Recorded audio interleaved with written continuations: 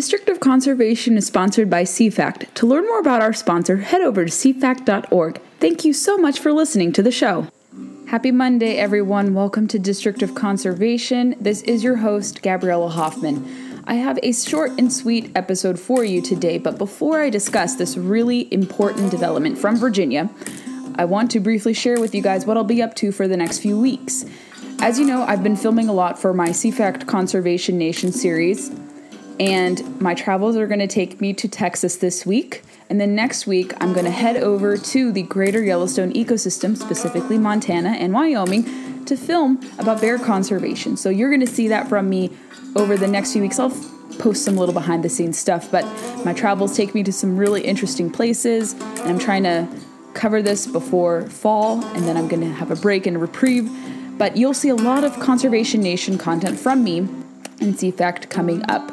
At some point, I also want to have our videographer, Madison Hughes, come on the podcast to talk about navigating filming in kind of the outdoor conservation space. She normally does storytelling projects in other fields, but she's really loved working with us, and she has really adapted quite well. So I want to get her perspective. We're going to sit down with her at some point over the next 2 weeks and bring an episode with her. But I also will have a few more guests coming up, and I'll talk about that later on in the podcast today.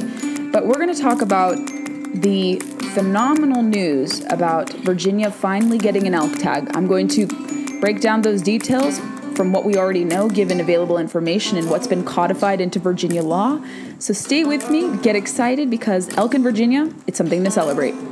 A few weeks ago, the Virginia Department of Wildlife Resources, I still have to get used to their new name, released 2021 to 2022 trapping and hunting regulations updates. Virginia Elk Tag, the special elk license, is going to be revealed and released and open for us through a random license program starting next year. And here is what you need to know about this. This is how the DWR describes the forthcoming special elk hunting license. Then I'm going to talk about exactly what it entails, the special licenses and such. Now, for the elk, Virginia's first elk hunting season within the elk management zone in Buchanan, Dickinson, and Wise counties, those are southwestern Virginia and coal country, will occur in 2022. Interested individuals can apply for a special elk hunting license for the EMZ beginning February 2022. Further information will be posted on the department's website by December 2021. However, I did a little digging because the Virginia Elk Tag became law, something, probably a rare agreement I have with my governor. But I was applauding him and the Virginia General Assembly, which unanimously voted in the special elk license in the previous session in 2020. In March 2020, the elk tag became law. And it's really quick, quite a quick turnover. It's amazing how quickly the elk license materialized and how next year we'll be able to, all of us Virginians and even a few of you non-residents, will be able to partake in the hunt. And for those of you who don't know, Virginia has a weird kind of hunting season relating to elk. So even though you can't hunt directly in this 3-county zone, the EMZ, for some reason, interestingly enough, hunters have been able to take out elk outside of the EMZ during any open deer season, but it's kind of not encouraged. So wait until the elk hunting season begins for you guys to do that. But we have had elk hunting a little bit informally alongside our deer season, but that was interesting to note. But I've chronicled this before. I've gone to see the Virginia elk herd, and just the story is magnificent. Whether you're a hunter, non-hunter, someone who loves wildlife, I think we can all agree that this is a conservation success. And this is largely due to the efforts of landowners, specifically Leon Boyd, who I've interviewed, who is a tremendous individual. Without him, really, this project would not have taken off. He was just so vigilant about it, so adamant about it as a hunter. And he assembled a group of volunteers through the Rocky Mountain Elk Foundation. They've worked alongside DWR biologists. There have been many different stakeholders throughout this process. And actually, the new state chair, Danny Smedley, reminded me that this was a process in the making for over 30 years. And for much of the early 20th century, There was back and forth about reintroducing elk after they were extirpated from the region. There was too much market hunting, leading to the decimation of what was previously known as the eastern elk. And someone told me recently that the eastern elk was a lot smaller compared to the Rocky Mountain elk, which were transferred here from the Kentucky herd. So the Rocky Mountain elk is a lot bigger than what was originally here. So it's a okay trade-off. It's kind of impossible to restore the eastern elk. The last elk of this subspecies, was reported in Clark County in 1855. And that really, and how the eastern elk was so depleted here in Virginia, led to the Rocky Mountain Elk Foundation to start their Eastern Elk Initiative. So they have different herds across Arkansas, Wisconsin, Michigan, Pennsylvania, Kentucky, North Carolina, Tennessee, and maybe a few more states in the future. Also West Virginia, how could I forget that? And here in Virginia as well. But it wasn't until a turning point in 2012 when elk started to be reintroduced here. And initially, 75 elk were brought from the Kentucky herd to Buchanan County, which is home to Grundy, which is the elk capital of Virginia, in southwestern Virginia, against the backdrop of active well drilling. Previously used coal fields, reclaimed coal fields, which is actually excellent habitat for elk, if you don't know that already. And after the elk tag license went into effect, and kind of a condition for this hunt to take place, that was laid out in the 2019 to 2028 elk management plan by our agency, was that the herd had to meet a minimum of 400 individuals for this lottery hunt to take place. And I had that confirmed to me by Danny Smedley that it was a great season this past year, and last spring was phenomenal too, where a lot of calves were born. So that led them to determine that, yeah, we've reached the threshold for recovery, so we can allow a highly regulated managed hunt for that. And right now, you're probably wondering how many elk tags are available. What is the process for a resident and non-resident?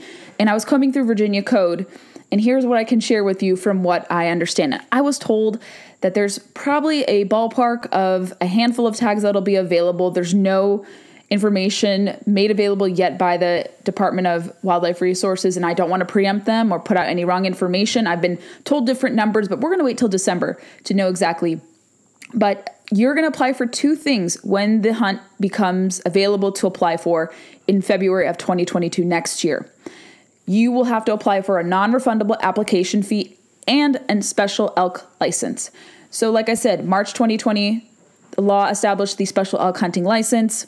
And what you're going to do if you're interested in this, so if you're a resident, you're going to pay a non-refundable fee of $15, and if you're a non-resident, you're going to pay $20. The special elk license fee will be $40 for residents and $400 for non-residents, which is typical. It's not unfair. That's actually a steal for those of us who live here in Virginia. The non-refundable fee will be made available annually. What we've already been told, according to Virginia code, is that the draw for the elk license will occur between February 1st and March 30th of next year. The winners who will be selected for the special elk tags will be notified by May 30th of that year.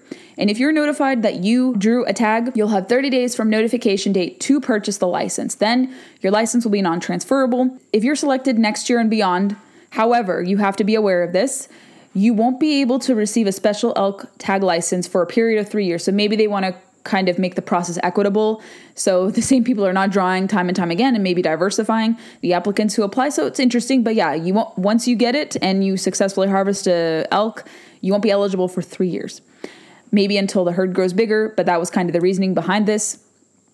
And like I had mentioned, while the number of tags haven't been disclosed for residents and non-residents, however, it was revealed according to the updated Virginia code that non-resident applicants won't comprise more than 10% or one drawn applicant, whichever is greater, of all drawn applicants in any application pool for the random drawing license program.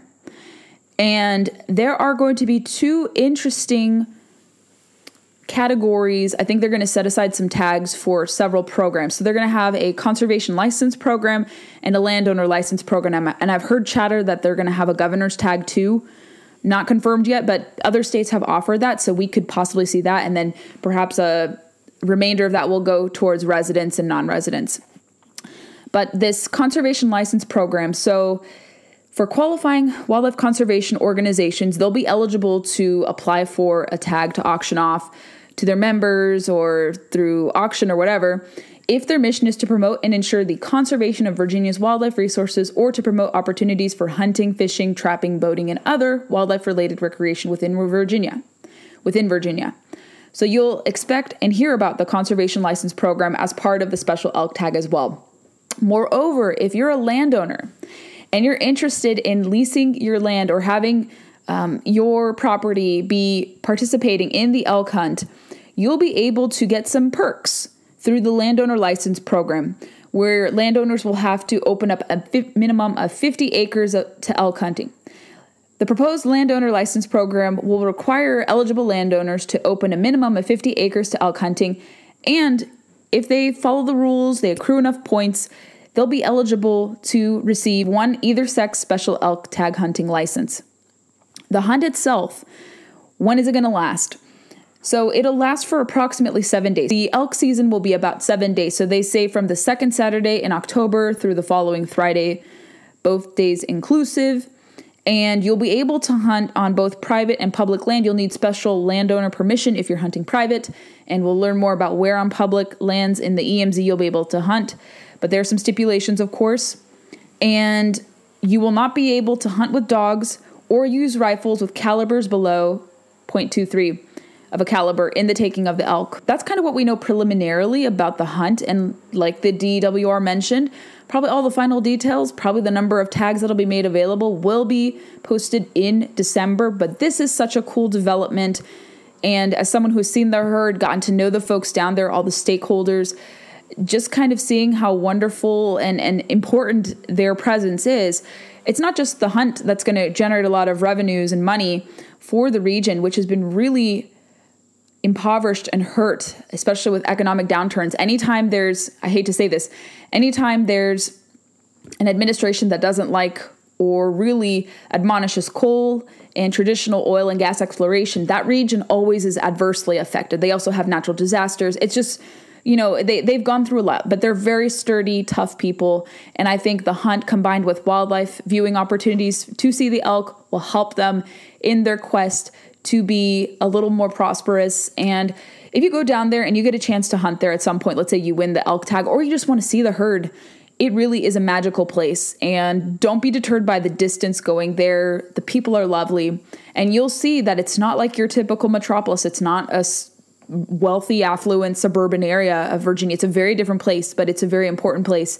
And these people should hold a special place in our heart, and their efforts should not go unnoticed, especially with regard of restoring the elk. So that is exciting.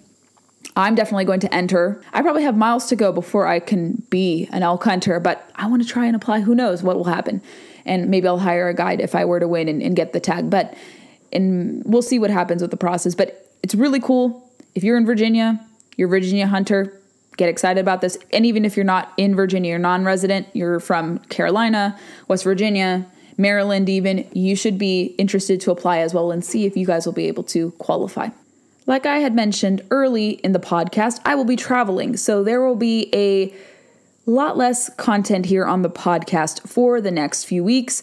However, I will be delivering a few interviews for you next week as well. We're just going to have one this week, just this podcast episode.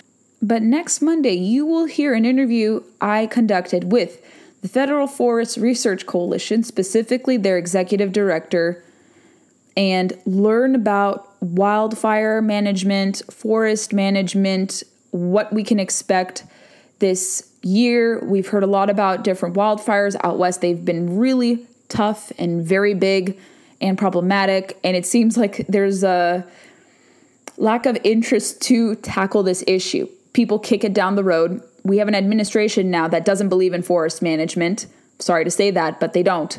They're preservationist in their philosophy, and they think that they're going to be hamstringed by their radical environmentalist special interest donors, probably Sierra Club, probably NRDC. So we're not going to really see anything at the federal level addressing this issue. But I want to get a perspective from FFRC Executive Director Bill Imbergamo. And so we're going to have a really cool conversation with him. I can't wait for you guys to hear that.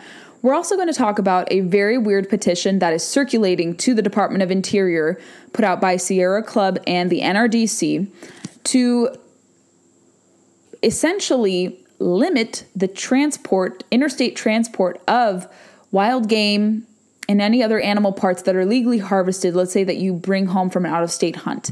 So they're framing it as a issue to address exotic wildlife, stop the threat of COVID, and all this type of stuff. So they're trying to use the coronavirus pandemic to stop people from hunting. That's actually something Sportsmen's Alliance pointed out. And I talked to Jonathan from the Pacific Legal Foundation. We've had him before, and he's also with PERC. He's a new vice president of theirs. A great environmental lawyer. And I was like, hey, have you seen this? And so we're going to have him at some point come on. We're going to have the Sportsmen's Alliance guys come on too, but that's something we're also going to touch upon next Tuesday as well, because this could adversely affect hunters under this really weird framing that they've put. But not surprisingly, they're very upset about hunting. They dislike it, and they're trying to find maybe a regulatory framework. They're trying to find a regulatory loophole to do this. I would hope the Department of Interior pushes back this effort, because hunting and fishing contribute largely to conservation dollars. So if they pursue this and take this rule into account, there's going to be a lot of blowback. And they already have a lot of distrust by hunters and other sportsmen already because of just the conservationist approach they've taken. Thank you for listening to the show. I hope you enjoyed this episode. Make sure you're following us on your preferred podcast player. We like to recommend Apple Podcasts because Apple is where most of our listenership hails from. So if you head over to Apple, subscribe, comb through some episodes, and leave us reviews, we'd be more than appreciative of your support in that manner. Follow us on Facebook, Instagram, and Twitter to never miss a beat nor a guest announcement. And you can connect with me personally on my social media feeds. All of the Facebook, Twitter, and Instagram links that I have are all denoted by blue check marks. Really easy to find me, so engage with me there. I'd love to hear your thoughts. If you want to recommend yourself for the show as a prospective guest, I'm all ears to hear and sift through different inquiries. Stay tuned for the next episode. Really appreciate you listening to District of Conservation.